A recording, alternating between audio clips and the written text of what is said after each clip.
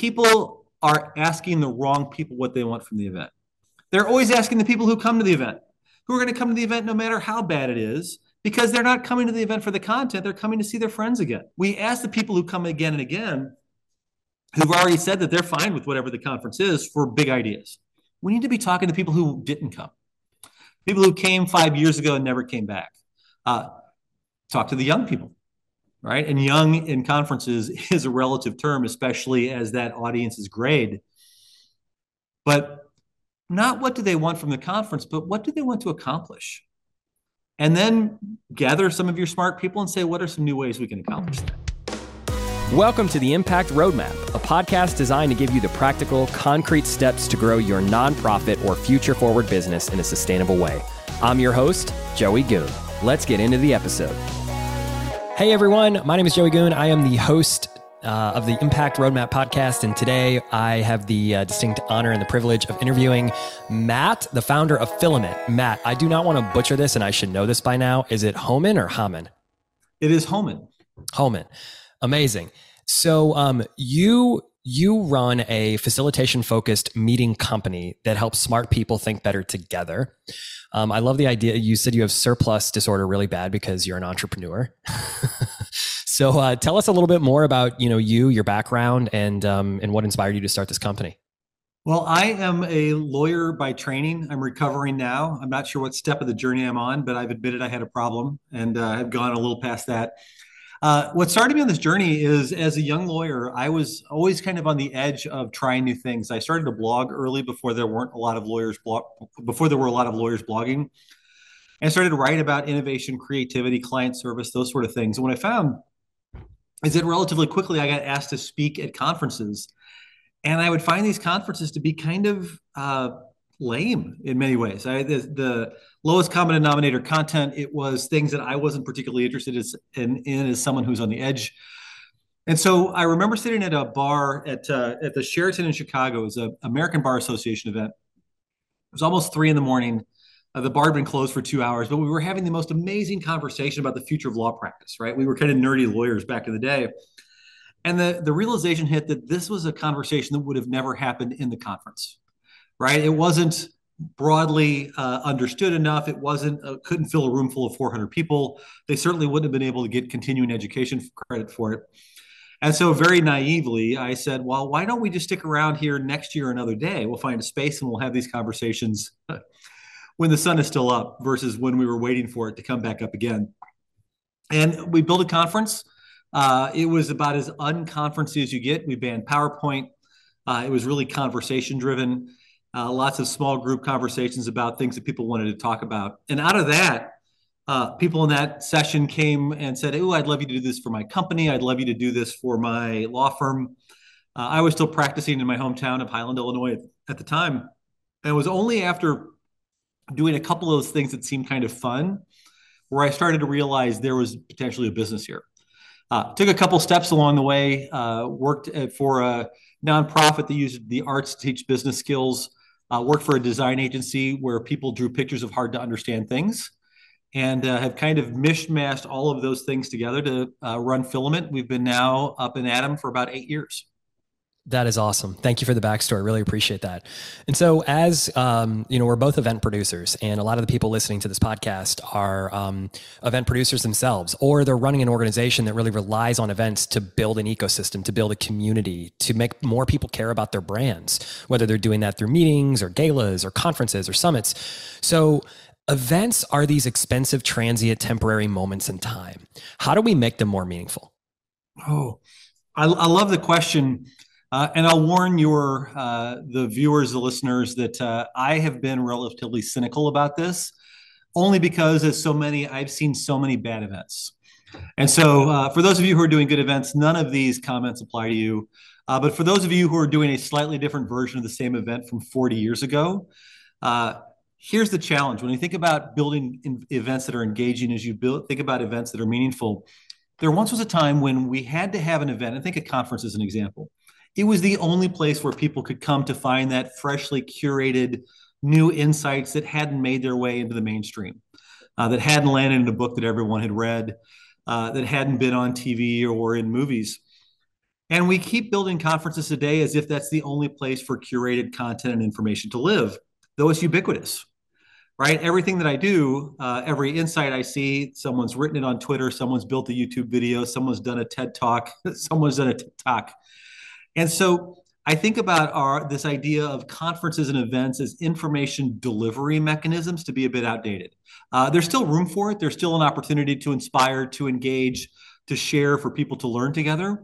But I think where most conferences, or many at least in our experience, have missed the boat is they've relied upon the human connection to be done almost by accident, right? If I'm sitting for most of my day shoulder to shoulder, facing the same direction, watching someone read a bad PowerPoint slide again and again and again, and then only the networking happens during the networking event.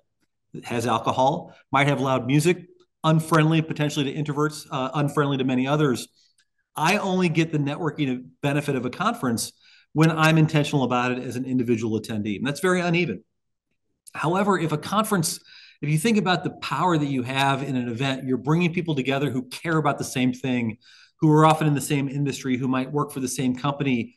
You've got this massive amount of raw materials of engagement, insight, peer learning and sharing, and yet we build so little of that into our events. I think the fundamental question that many people should ask, especially as CFOs start to rethink the budget for live events, sending people on airplanes to be face-to-face, is what can we do here that we can only do in person, right? And if Zoom has taught us anything during the pandemic, we can be bad with PowerPoint on Zoom just like we can in person.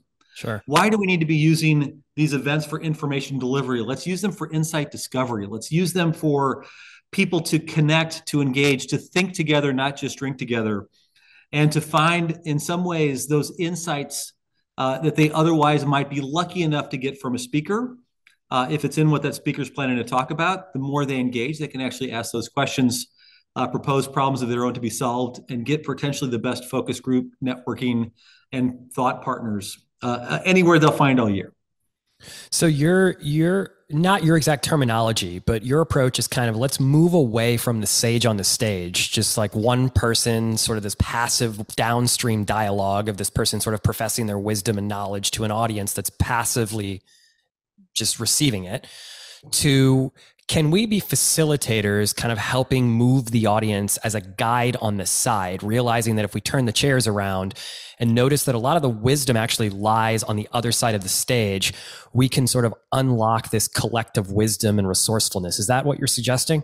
Oh, I think that's exactly right. And a better way to put it, Joey, we've all been in events where we've been inspired by amazing speakers, right? And almost what always happens is that apart from the speaker never seeming to have time for questions and answers, that handful of people after every event rush to the stage, business cards in hand, hoping in some way they can get that famous speaker to connect with them, to answer a question, to know that they met them. And while that can be valuable, that speaker doesn't care about it, right? Especially that they're moving on, that they're heading to the airplane or heading to the airport, jumping on an airplane and going to the next event to give the exact same talk. The people who care, who have the same experiences, who've maybe failed in different ways and are willing to share those wounds with their peers, they're the ones in the room.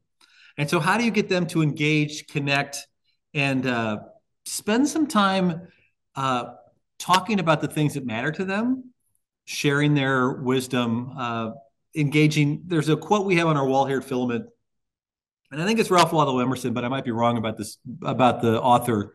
But the quote is this. It says, if I have an apple and you have an apple, and we each trade apples, we both still have one. But if I have an idea and you have an idea, and we trade ideas, we now both have two.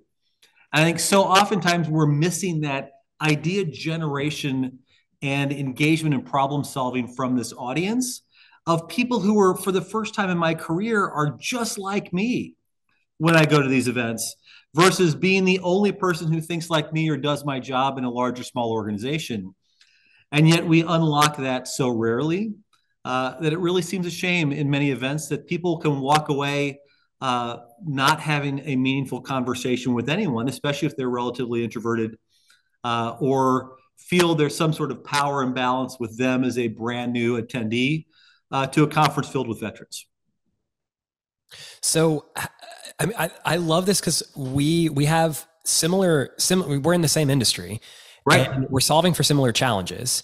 we see the same opportunities in the event space. And we're sort of bringing this like joint venture, this partnership where you're solving for a need, we're solving for a need, and we can make these experiences exponentially better by having the technology in the space that enables these results, but also having a facilitated event that sort of helps the audience realize that maybe I thought I was coming for the content, but what I didn't realize was I was actually coming for the community. And that's the reason why I'm going to come back again and again and again. So let's talk about the idea behind like how we build community at events. How have you seen this done really well? I think there are multiple layers to the onion. I think the one piece is that how do you find room for people to talk, engage, and solve problems together? And when I say solve problems, it might be just discussing a new trend. It might be even hearing a keynote, but making room for them to process what they've heard and engage with others around the lessons they've just learned. That connection starts the community. I think there's lots of organizations who believe they have these communities, these online networks of their attendees. But for most, it's not much better, if better at all, than your 500 to 1,000 connections on LinkedIn. The communities that you can use technology to build and strengthen online networks, et cetera, really take off once you've made those connections in person. There's something just magical about reading body language, about breaking bread with someone, about realizing not only do they have the same challenges as you, but they've got a 5-week-old baby just like you, right? Yeah. There are those kinds of things that when you think about what you do in person, those are skills that have been with us for generations and generations, and yet we so often put them aside. So I think the question that I ask is that it's not just how do we build community, which I think is a great question. It's what do we want that community to do?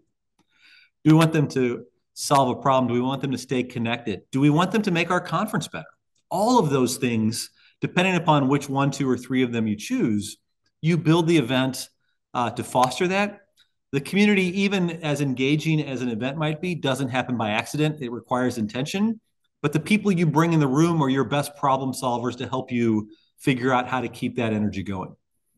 Now, are we talking about, I know that this is probably, pretty plug and play for you all with, smaller intimate groups of individuals where you've got, let's say an organization working on hey, we want to more meaningfully shift how we're interacting with our customers. How do we create that outcome? And you would come in and facilitate an experience to sort of lead that conversation.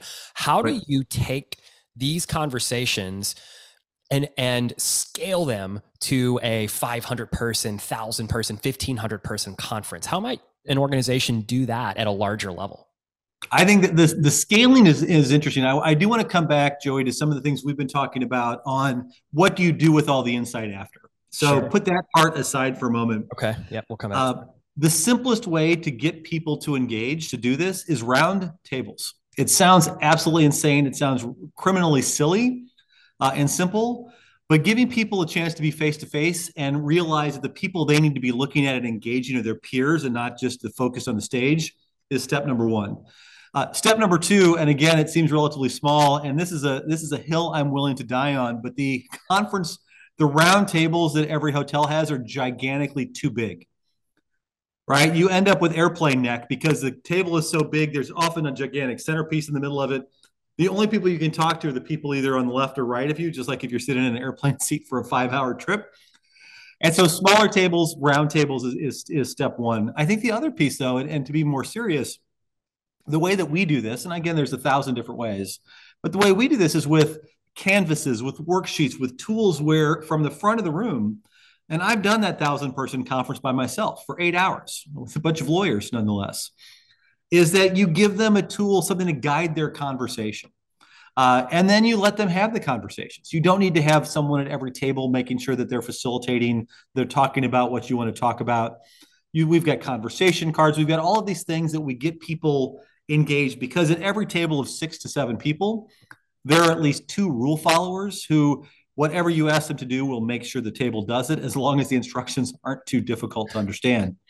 But I think then the next piece from there is that when you have that room full of people, understanding that the first place they sit is their center of gravity. It's people they know most. It's people they haven't seen for 20 years, or the people they visit again and again and again at every conference or event. And so what we do next is, after we do this exercise, it might be 45 minutes or an hour, the volume of the room goes up, the conversations happen. We then ask people occasionally to report out. That's hard to do with 1,000 people unless you just pick 2 or 3 insights that you want to get from certain folks in the room. But I think the next thing is then you get them and make them move tables. Hmm. Right? We'll tell people in a room full of 1,000 people that your job is to sit at another table. If there's more than 2 of the same people at the table, you've done it wrong. And the first time they grumble, the next time they laugh, the third time they start doing it automatically. And so you get, even in a room, without having breakouts, without having significant management, without trying to game plan exactly where everybody sits on their, I'm pointing at my name badge, on their badge, they start to engage automatically. And you'll see people like, oh, I've not seen you, or I've not met you. And then the networking is happening. People are shaking hands, and they start to trade business cards at the end of the conversation. It's not the beginning of it.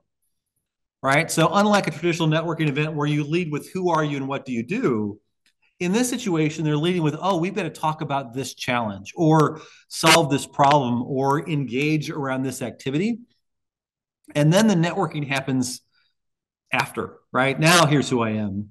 Not my status somehow determines whether you should be paying attention to me or my ideas. It democratizes it quite a bit. It really helps both the introverts and the extroverts engage. And it does some really amazing things around power. And I say that that's a word that is loaded, but if I'm a fairly junior person and I see someone who I recognize as the CEO of another company that I admire, that's really hard to be engaged with them one-on-one. But in a table, when you've got something you've got to do, all that tends to go out the window, and people roll up their sleeves and get to work. Love it. Let's talk about the experiential learning cycles, and like to dive deeper into that. It's like, okay, so we create a concrete experience, then we observe and we reflect. There's abstraction and conceptualization. We're hypothesizing and testing, and then back to another concrete experience. And it's just like rinse, recycle. Is that right? Rinse, reuse, repeat, rinse, recycle, repeat. And so we're just, it depends if we're talking shampoo or aluminum cans. I think we're recycling regardless. But and from there, we're going to iterate, we're going to refine, we're going to incorporate new knowledge into existing mental models. And so learning is a process, not a static outcome. But one of the things that you and I talked about, and I think Tony Robbins says this, is you can become addicted to just going events and thinking you're going to learn something from the content, but then never implementing the actual ideas, which is what creates results. So you mentioned insights. So this experiential learning cycles, like how are you taking all of this information, this knowledge, and putting it into play after the event, so it transcends the 4 walls of the venues as opposed to dying after the event's over? So there are so many different ways. The things that we've seen our customers do, sometimes they've called upon us for help, and sometimes they've taken this stuff and taken the work and built focused, I hate the word committee, focused groups of people, task forces, et cetera, to start to implement that. So imagine, I'll just give an example, 1,000 lawyers in a room. 1,000 lawyers talking about how over the course of 6 to 7 or 8 hours, how they might grow their business, engage with clients in a different way, innovate around billing, and so on and so forth. In those kinds of conversations, in a room that size, thousands of ideas come out. One of the benefits of having the tools, and again, they're worksheets for us, as simple as that sounds, they're large size, they're a chance for people to see the work that's happening. We ask people to write in marker versus fine point pen. You need to have someone to go through and synthesize those, right? But you're going to see the same great ideas bubble up to the top again and again and again. And even as a participant, as you move from table to table and exercise to exercise, you start to hear some of the same themes emerge. But once you take those ideas, there's really 3 things you can do with them. The first thing is to just share them, right? If I get a chance in a conference and it's around a problem that I'm facing, it might be growing my business, it might be unique marketing opportunities, it might even be, to be really meta, how we might reimagine the conference, right? If that's my business and something I care about, I'm in a room full of 1,000 people who also care about it, I'm probably going to want to look and see what everyone else talked about. right? And I think there's technology that will help you automate that, that will help you do some sentiment analysis on some of that language, and you can transcribe all of them. But just being able to see the other things people wrote down as they were having the same conversations I'm having is incredibly valuable, super lightweight, and relatively easy. I think the second stage, as you get a little deeper into it, is how do you synthesize, how do you share back in a more meaningful way? One thing I love so much about your work, Joey, is imagine giving you that challenge that is not just what we do to prepare for the conference and what we deliver in the event. It's how do we then find, interview, synthesize, and build these bite-sized chunks of knowledge to go back to the community in some way. And so even again, if no new ideas are formed after the event, there's a really an amazing way to share those out with intention. But I think the third way, and this really gets to the deepest level of this, is that how do you activate that community to continue to work on these ideas? Right? You've given them some frameworks, you've given them some muscle memory on what it's like to collaborate with peers who might otherwise be viewed as competitors or doing similar things. And how do you now leverage these in-person relationships to build continued online collaboration in a knowledge community of some sort? And again, now you start thinking about what are the experiments? What did I try that didn't work? How do we fail more publicly? How do I use this newfound peer group who I now respect in a different way because I know that I like the way they think? And now we continue those conversations even after the event is over. And those conversations will continue to happen. But as an event planner, organizer, whether you think of it as a nonprofit community or you think of it as an employer who's bringing all of their people together to talk about better ways to sell, the things you can do to continue to keep them in touch, technology empowers them in such better way than we could have done 20 years ago. Mm-hmm. And it just starts with, what do you want to accomplish? Because the moment you get people permission to realize that the conference doesn't have to be just hour-long keynotes, 4-person panels, and breakout sessions where just smaller versions of hour-long keynotes and 4-person panels, the sky's the limit. How have you seen this done really well? So we talk a lot about exercises. Is there are there maybe 1 or 2 or 3 different examples of exercises? Like you shared one of the most unique ways of starting a conference was you shared the rock, paper, scissors idea. Do you have simple, just interesting things that people might want to think about to just like re-engineer the framework of how they're bringing people together? Maybe like 1, 2, or 3 of your yeah, I'll give you a couple. First of all, the rock, paper, scissors isn't my idea. I wish it were. It's literally playing rock, paper, scissors in a room full of 1,000 people or more. Joey, you and I compete. You beat me.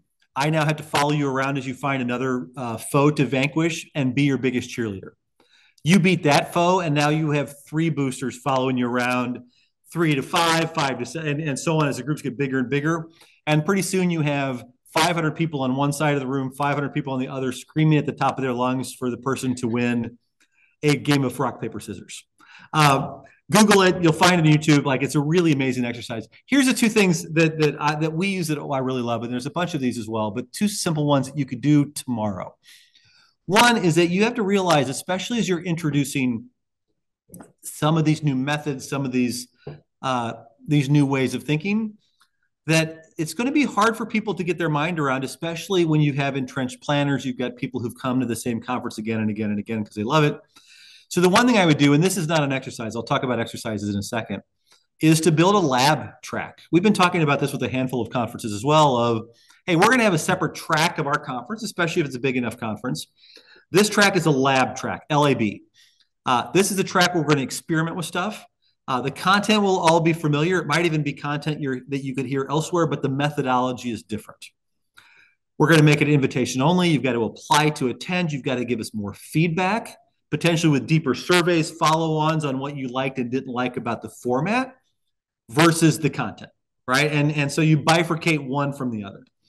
I think 2 exercises that I love, and again, these are super simple, is the one is you're selling something people have never done disguised as something they do all the time. So here's our hour keynote. All right, it's very easy for people to see an hour on the schedule and say, oh, here's a keynote. I can't wait. I'm going to go to the keynote. And so instead of letting that person talk for 57 and a half minutes and then open up the floor to questions for 2.5, you give them 15 or 20 minutes. We don't use PowerPoint at Filament, but they can be a traditional TED Talk length sort of presentation. But once that person is done, instead of starting with another TED Talk and another TED Talk and another TED Talk where people's heads explode with knowledge and information and exhaustion, you then give the room 5 minutes of silence. 5 minutes of silence to an introvert goes quickly, to an extrovert like me feels like 20 minutes. But you give the room silence, you give them all, it could be a worksheet, a tool, a questionnaire, but you have them capture what do they like? What are they still curious about? What are they wondering? What do they wish the speaker would have talked about? What questions does it lead them to want to answer elsewhere in the event? And after they have a chance to process what they've just heard, then each table gets to talk for 20 minutes. The speaker can kind of hummingbird from table to table, should they choose, and answer some one-on-one questions. But what's happening now is the table is processing what they've just learned. Sometimes you get the emperor has no clothes moment, right? When someone says at the table, I thought that was terrible. This guy doesn't know what he's talking about. And they get to argue if they want, they get to talk about it, but the table has now been thoughtful about what they've just heard, and they've gotten feedback and engagement with the people who are at the tables with them. Not only that, but they've also connected and networked in a way during that time period. The last 15 or 20 minutes of this hour-long time block, depending upon the size of the room, a table gets to ask a question, individuals do not. And I hate to throw my gender under the bus, but it is almost always a man who raises his hand and has to say something in front of everyone that isn't really a question, except it's got a little inflection at the end. It's more a don't you agree with me sort of statement to the room. Everyone else's eyes roll. Everyone knows it's coming, and there's nothing anyone can do about it. By making the tables ask a question, it means the table has thought about this, and this is something they all want to know. And then they get to ask the speaker a question, and then, ding, ding, ding, your minute of question and answer is up, next table, or you run until the time goes out and your hour-long keynote is done. The same thing works well with panels. Instead of that 15-minute, you get 5-minute, 5-minute, 5-minute. Again, not them being a panel together, but discrete conversations. But the model works again and again. And it's just way more engaging and interesting. Another thing that I love, and this is really the first facilitation I've ever done before I thought it was facilitation. It probably was 25 years ago for me now. I have to think about how old I was at the time. And it was an event where all of these people, all of these members of these organizations would submit these awards for these projects they'd done for awards, but they never really saw the light of day. And so I thought, well, God, how can we get people to share them? And I started to ask people, would you do a presentation on this award? Will you talk more about this? And I was dealing with a bunch of people who were scared to do public speaking or didn't want to take the time to present and so on and so forth. So what we did instead was we gave each person no more than a minute. We promised them there would be a bell. We'd kick them off stage, but they had a chance to talk about the project. This could easily be talk about something you're doing in your organization or in your city that's working. It could be talking about a terrible mistake your organization has made that you'll never make again. It could be talking about a product you use or a service you need. The topics don't matter as long as they have a consistent theme, but everyone gets a minute. And so you see these with maybe 10 or 20 people ahead of time, but you may also allow some volunteers to come up on stage. But Joy gets up and says, we just did this amazing event. We repurposed technology in a creative way, blah, blah, blah. And the net promoter score of the attendees went from 40 to 70, albeit table 2. Bell rings, he sits down. Next person shares, next person shares. And now what happens, you've got kind of a master list of where everyone is and some notes. And now, oddly enough, right when happy hour starts, everyone can now work their way from whichever table they want to talk to where they want to learn more. So I might be someone who's doing an event that's so small that Joey's not going to be a fit for me. I'm not going to talk to him, but that other person who shared something that I thought was really valuable is worth my time. And the people at their table, they might have a demonstration, they might have something to share, they might have a business card. But especially if you do this kind of piece of an event in the first day, the first night, in a multi-day event, you not only have gotten all this information, you've set these people up who were on stage for 30 to 45 seconds probably as experts, and they then get asked questions throughout the rest of the event about the thing they presented on. Like those are two super simple things, Joey, but they are really easy to do and have meaningful impact in a way that feels high energy and valuable, but doesn't take any significant facilitation expertise or particular knowledge to do. And that is how the room starts to crack the nut on complex topics. That's right. Amazing. Amazing. Thank you for that. Thank you for that. There's so many things so many different directions we could go, Matt. Why is this such a challenging thing? Like, why have events not changed for the last 40 years? Like, technology's changed, but the way that we are thinking about bringing people together hasn't really changed. Why? I think you're like the coolest thing for you in events is, and the worst thing for me is that dichotomy between the technology keeps on getting more and more amazing. There's more things you can do with it, right? That's got to be amazingly interesting to you and your team. But what gets frustrating for me and my team is that the way people think about events hasn't changed much at all. There's an old Gene Hackman movie, 1961, 63, something like that, called The Conversation. Gene Hackman is this surveillance expert, and surveillance expert now, like it was the reel to reel, it was the hidden microphones, all that sort of stuff. And he hears a conversation that concerns him. But as part of this movie, there's a scene where he goes to a conference of other surveillance experts. And I'm not kidding, Joy, it looked like the exact same conference as today. On the exhibit floor, people were giving away pens, right? It was no different. And so I think where I land is where we see events not moving quickly enough, at least for our taste, is that there's often a division of labor between the people who build the box for the meeting and the people who fill it. So you have event planners who are amazing at their jobs, but they're given just a limited amount of power. Logistics, making the trains run on time, making sure the coffee's hot, the soda's cold, the cookies warm, that people are where they're supposed to be, and so on and so forth. And so you get all of these rooms, you get all these places, but they're working off a template from last year's event, right? Because they don't know what's going to go in them. They just know that they've been told they need this number of rooms because this is a number of people we think are going to attend.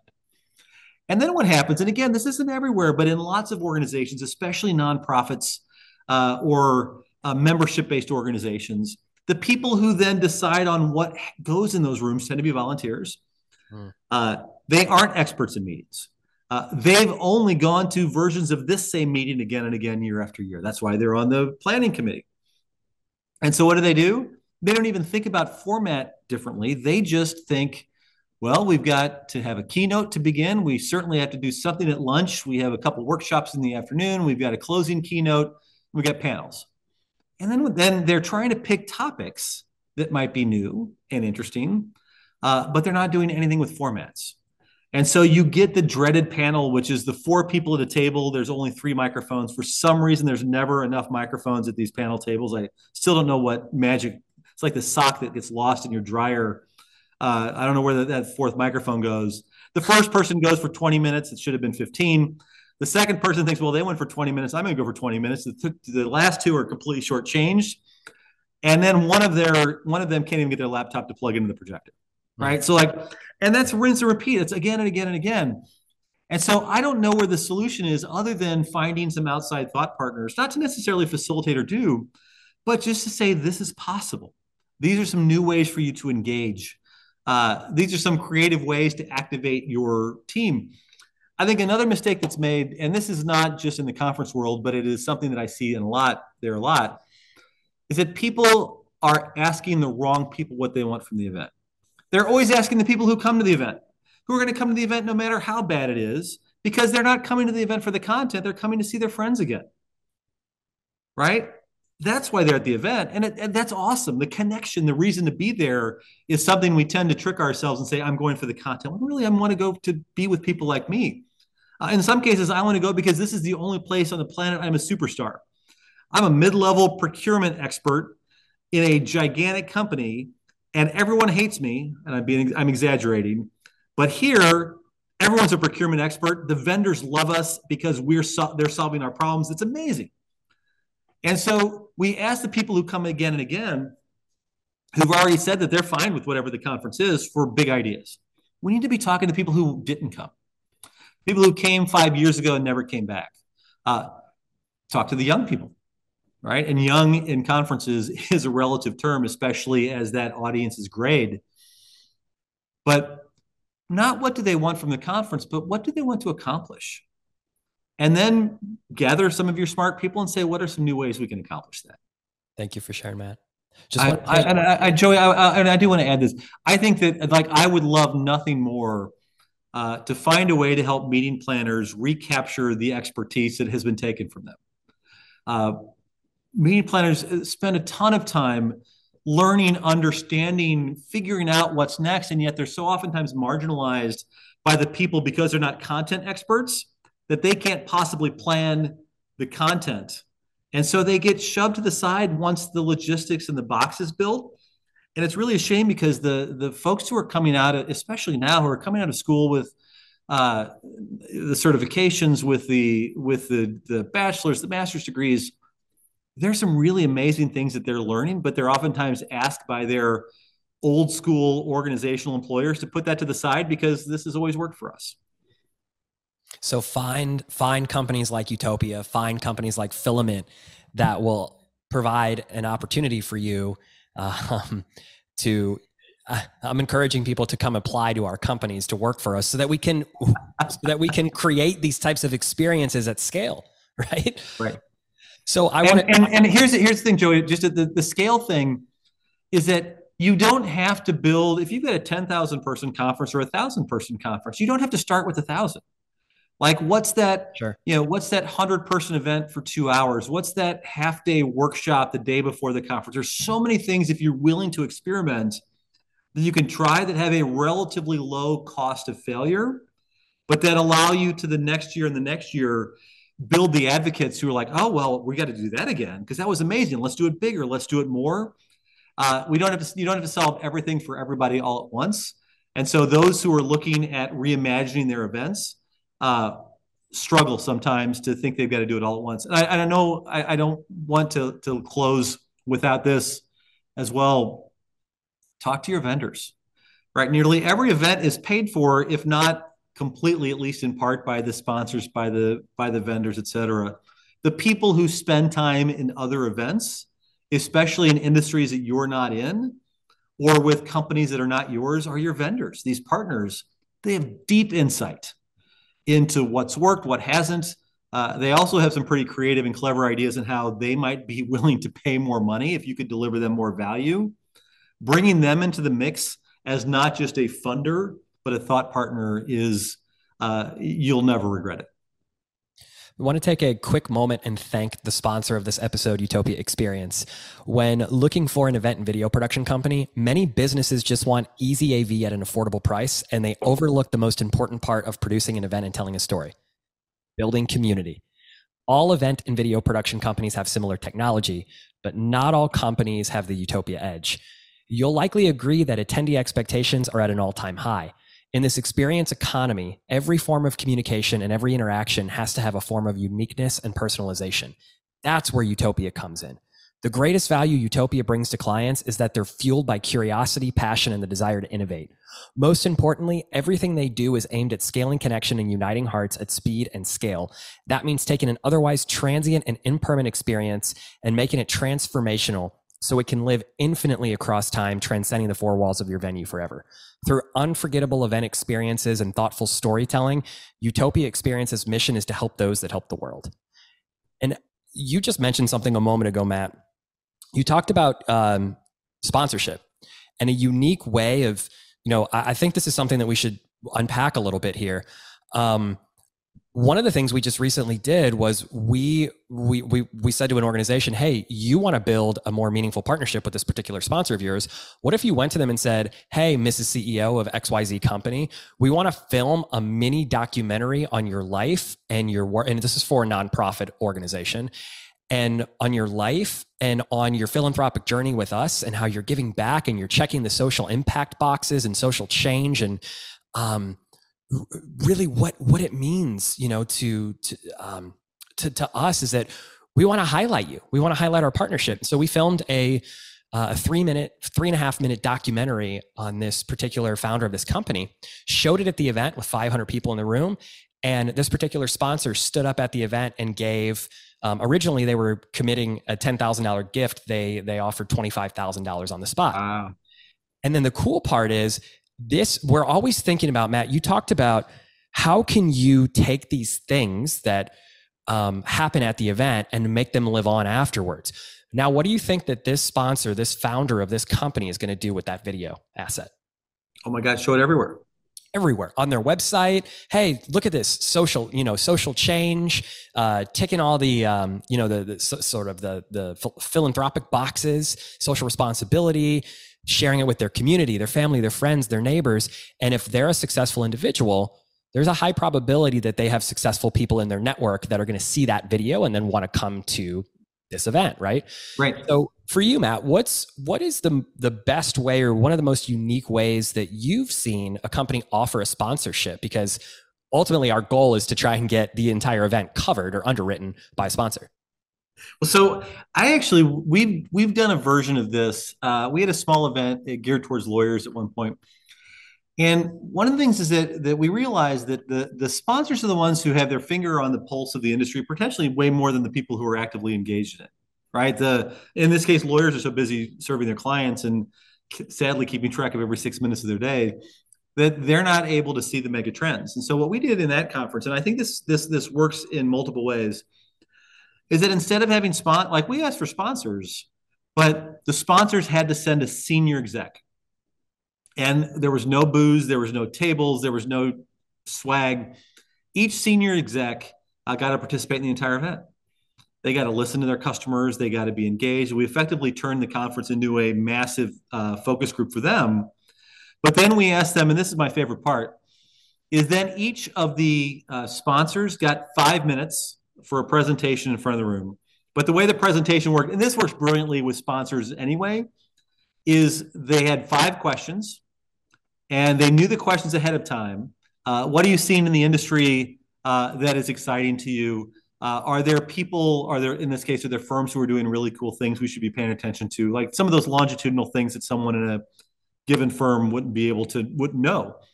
But then the 5th question is that how do your products and services serve this audience, right? So they got the little bit of pitch. But what was amazing is that they became peers with everyone else. Right. And they had some time, like one of them, a friend of mine who's got his amazing company in DC. He's like, I know I'm not supposed to pitch, but when it's happy hour, I've got a brand new beta version of our software that no one else has seen. Come hang out with me. And if you want access to it, I'll give it to you. Right. But you can't tell anybody, like that kind of thing. So there's lots of value that if you trust your sponsors, especially when they bring the right people to not just be all salesy about it, people can get a lot of value.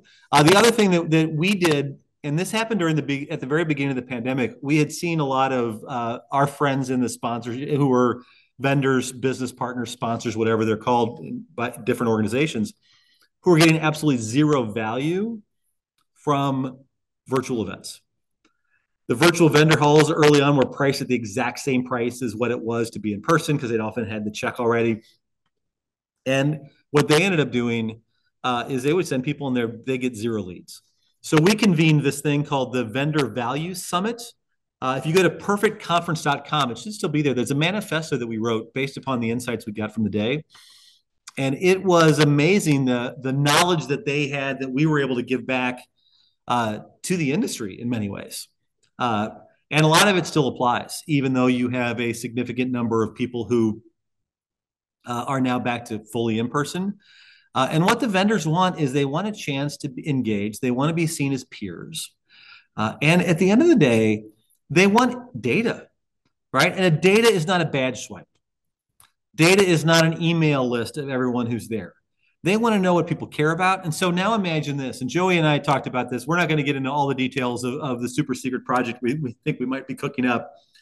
But imagine instead of one person speaking at the front of the room, you're building a way for hundreds of people to be having conversations about particular problems or challenges, right? Even if it's for just a 2-hour workshop in an entirely otherwise traditional event.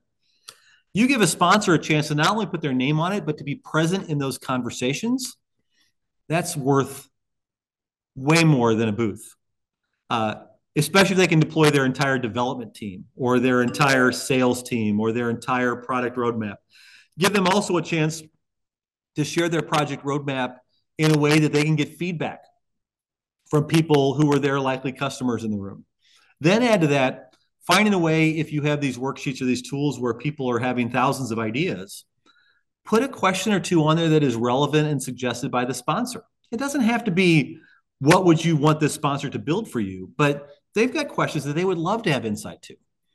And now their sponsorship goes from, it might not have an extra comma in it, but it goes from 4 figures to 5 figures or 5 figures to 6 figures. Because again, now they're viewed as peers, as thought leaders, and you get to leverage the room both for your benefit, for all three legs of the stool, for your benefit as a conference organizer or an organization, for the attendees' benefit, so they get to connect, but also now your sponsors get additional insight on how to serve your constituency better. So much insight here. So much Right. insight. Just getting the sponsors involved at that level is so meaningful, and it takes an otherwise transactional relationship into something that can be transformational and exponential. And God, the sponsors end up loving you, right? Like you talked a little while ago about how, keynotes are going to leave your event and then head to another event the next day. And so your event becomes almost a transaction for them. And I think the Right. same is true for these massive, blue chip companies, these Fortune 500 or 1,000 companies that are hit up all the time for sponsorships. You do something like what Matt just described, these sponsors are going to be hitting you up all the time and I say this, but throwing money at you because you've provided them a value that they've never, ever had at any other event in the past. We just had a conversation, Joey, yesterday afternoon. A longtime customer of ours who's involved in a particular industry space came to us and said, "Hey, does Filament do focus groups?" I'm like, I mean, not behind the glass, not behind the two-way mirror sort of focus groups, but we're really good at convening people to have them talk about stuff that's meaningful to everyone involved. And so where all of a sudden our space went to them is that like there's these two big industry conferences that for them capture both sides of their customer base. And so the model now instead is, I think they'll land on this, is that they're going to do a VIP customer event focused on not delivering information, but on insight discovery, as I mentioned before, talking about the challenges they have. Certainly, they're going to get some insight in their own product roadmap, but they're going to make this something that each of their customers gets to bring someone they admire from a thought leadership, from a peer. So they're going to bring other customers into the mix that are prospective customers. They're going to walk away with so much value from the insight, from the value of being the convener, but they're also going to be able to step aside and because they're not trying to be a product focused event, everyone who's there is going to be like, oh my goodness, I got to connect with people in a different way that I'm not going to get the rest of this conference. So even carving off and slicing that little bit is amazing. And I think about this is going to be a fairly analog event. It'll lead into a dinner, right? So now the breaking of the bread continues and the conversations deepen. But now you start to think about what technology could add to an event like that if deployed the right way, that it's not just recording to broadcast immediately, but to really to package those insights in a way that then becomes another evergreen deliverable that conference or that vendor can use the rest of the year. So that they also then get it effectively amortize it over more than just that single day's event. Absolutely. Absolutely. Yeah. Making the content, just have more meaning than Yeah. a simple, what a lot of conference organizers do is they take the keynotes from the main stage and they put them online and make them gated. And hey, if you want access to this, you can log in and so on and so forth. But this is really using and leveraging the technology in the room to go further with it, Right. So let's in wrapping up here, let's talk a little bit about, you mentioned a moment ago, what Filament does. So, I mean, we've talked philosophically about a lot of different sort of approaches and methodologies around how we can make events more meaningful. Who is the perfect organization for you? And what are the services that Filament would provide for that organization? So, Joey, I have a completely different answer to this question than one you're expecting. Uh, we do meetings, right? And we sell meetings because people don't believe that we can deliver what happens in the room, right? We work across 30, 40 different industry sectors. We help nonprofits. We do work with Fortune 100 companies and their C-suites. So we help smart people think together better. And so oftentimes what we're doing is our customers come to us initially because they have a meeting, but they come back because they've got a problem to solve. So in those smaller meetings, especially here in our facility in St. Louis, a lot of our work is that 20 to 100 meeting in person in our space. And it's nice. The nice thing about when you're here, we don't have to charge for anything extra. Like the sodas are free. Grab a beer if you want at 3 o'clock. We don't want to be in the business like a hotel is of counting things, right? Because they've got separate business lines attached to each of those things. But what's happened is that because we get to be in rooms of smart people having discussing challenges, because we get to work across so many different industries relatively frequently, we get to try a lot of things. And so, because so much of our stuff is built around breakouts and using these tools, they scale almost infinitely. So, the things we learn even in small groups tend to apply to large groups. But the perfect customer for us is not a size of event, it's not an industry sector. It is not even learning versus training versus facilitating, et cetera. I want to talk with charismatic deviants. And it's one of my favorite terms. That's our perfect customer. Someone who's willing to try something new. Someone who's uh, tired of the status quo. Someone who has a little bit of political capital to spend.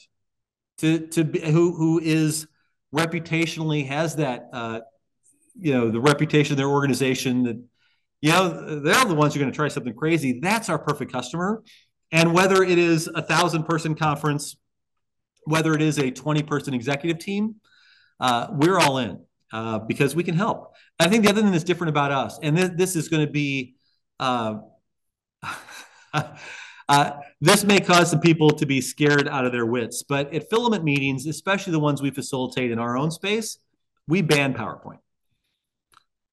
We want people to be doing things they need to be in person to do, of course, as we've said. And we have an artist who draws live. So, like, I'm looking at over across past the camera, we have a whiteboard filled with sketches. It's different, but it also keeps people from reading their slides, and we want them to be engaged with one another. And so I know that PowerPoint is a bogeyman for us. It's hard for people to imagine a conference, especially a 1,000-person conference one, without people reading their slides at least a couple times. But I think that the charismatic deviants are the ones who are like, maybe we'll try a workshop without slides. We'll ban it for a track. Because now that more than anything else helps you start think differently about the event. And I know, Joey, you and I have talked about this, is that the moment you're not worried about having to support the gigantic screen on the stage, making sure that you're flipping the button every time it's time for their slide, and instead starting to think about what your capabilities and technology capacity are to drive value after the meeting, everything shifts, right? Now you're like, oh my goodness, look at all the stuff that's happening. Let's make sure we capture that, package it up in a way that has significant long-lasting benefit and also makes everyone who didn't attend really pissed off they couldn't make it, right? That's what I want. And so that's how we think about that. I have just some rapid fire questions for you, and then we'll wrap it up. All right, I'll try and give you rapid fire answers. Favorite book, movie, or podcast show? Besides this one, of course. This one has to be at the top of your list. Oh, my goodness. Favorite movies, Godfather, Godfather 2. My wife and I exchange them every Christmas. It's a weird tradition of us. Godfather 2 wins that for me. Favorite book is Impossible. I read and I love so many. I'm surrounded by business books even here at Filament. I will tell you one of the most impactful books that most people who love business books would never read is a book called Making Comics. It literally is all about storytelling how you use comics to tell stories as he's using comics to prove his point. Scott McCloud is the author of that. It's one of my favorite to recommend. The Artist's Way is another one that lives out there as well. Favorite podcast? My problem is I don't have a long enough commute. Although I do really appreciate Two Bobs, which is David Baker and Blair Enns. Some deep insight about agency stuff is probably where I get the most insight about my business, even though there aren't very many people in the country who do exactly what we do. Uh, I think those are my answers. What matters most to you in life? Family's easy, so I'm take those off the board because I think that's true for so many of us. Uh, what matters most is, and this sounds corny based upon what we've been talking about, is that I want to fix meetings, right? Not just the kind of meetings we've been talking about, but meetings are where work happens. Uh, People spend a disproportionate amount of their time in bad meetings. And I think if I can make a dent in the world in some way, it's helping people meet together better, whether it's that 5-person status meeting they're doing. That's not an hour, it's a 5-hour meeting because everyone is an hour added together, or it's building the tools we have, or being able to deliver deep insights, or have the smart people think together better and walk out of the day being like, oh my goodness, this was amazing. That's what drives me. What's one thing you want to brag about right now without judgment? And this can be about yourself, personally, or maybe your professional accomplishments. I wish it could be any sports team I follow, but I have particularly bad taste in sports teams, especially my college Illini. Something that I'm proud of to brag about. We built a thing here in St. Louis called Thinksgiving, THINKS giving. Go to Thanksgiving.org and check it out. The first year we did it in the midst of COVID. The second year we did it distributed. Last year we did it where everyone gathered here. And what Thanksgiving does is it pairs innovation and strategy professionals from big businesses with nonprofits for a day. We work with the nonprofits to build a challenge that can't be about money. You ask a nonprofit what they need, they always say more money. We take those challenges and we have the business partners come in and draft them, but they don't know the nonprofit it belongs to till after they're paired. We teach the business partners how to run a better innovation brainstorming day. And then they all gather in the same spot for an 8-hour day, each partner trying to help their assigned nonprofit move the needle for the challenge they've identified. Here in Cortex, the district here in St. Louis where we are, we had 550 people, 50 companies helping 50 nonprofits all in a single day. We expect that to grow, not just here in St. Louis, but we hope it grows elsewhere. That's the thing that I'm most proud of. It's this amazing energy. It checks all the boxes for us. And I think it's going to make our city better. It's awesome. Yeah, and rightfully so. Definitely something to be proud of. I want to talk to you about that too and see how we can be involved. Awesome. Last but not least, how do people get in touch with you? You can find us at meetfilament.com, MEET, filament as the thing in the light bulb. Thanksgiving is at thanksgiving.org. And you can otherwise find me on LinkedIn, last name Homann. Would be happy to connect and chat more. Thank you, Matt. Any last words of wisdom? You've used them all up. All right, friends, there you have it. Matt, the founder of Filament, an organization committed to making smart people think better together through better meetings. Thank you so much, Matt, for joining us today on the Impact Roadmap podcast. And thank you for making an impact on our community and the world. Thank you, Joey. Hey, if this episode was valuable to you, then share it with someone that you love, someone that you know that could benefit from it. Also, be sure to subscribe, and depending on how you're listening, go ahead and leave a comment or review. This will help ensure that we are connecting with other nonprofit leaders so that we can get this critical information out to them. And if your company is in the early or even late stages of putting on an event, go to our website, utopiaexperience.com, and click the Book Us tab and schedule a free discovery call to see if our services would be a right fit for your event. And even if they're not, that's okay. I promise you our expertise can steer you in the right direction, so you'll get value either way. Thanks for listening to the Impact Roadmap, and we'll see you next time.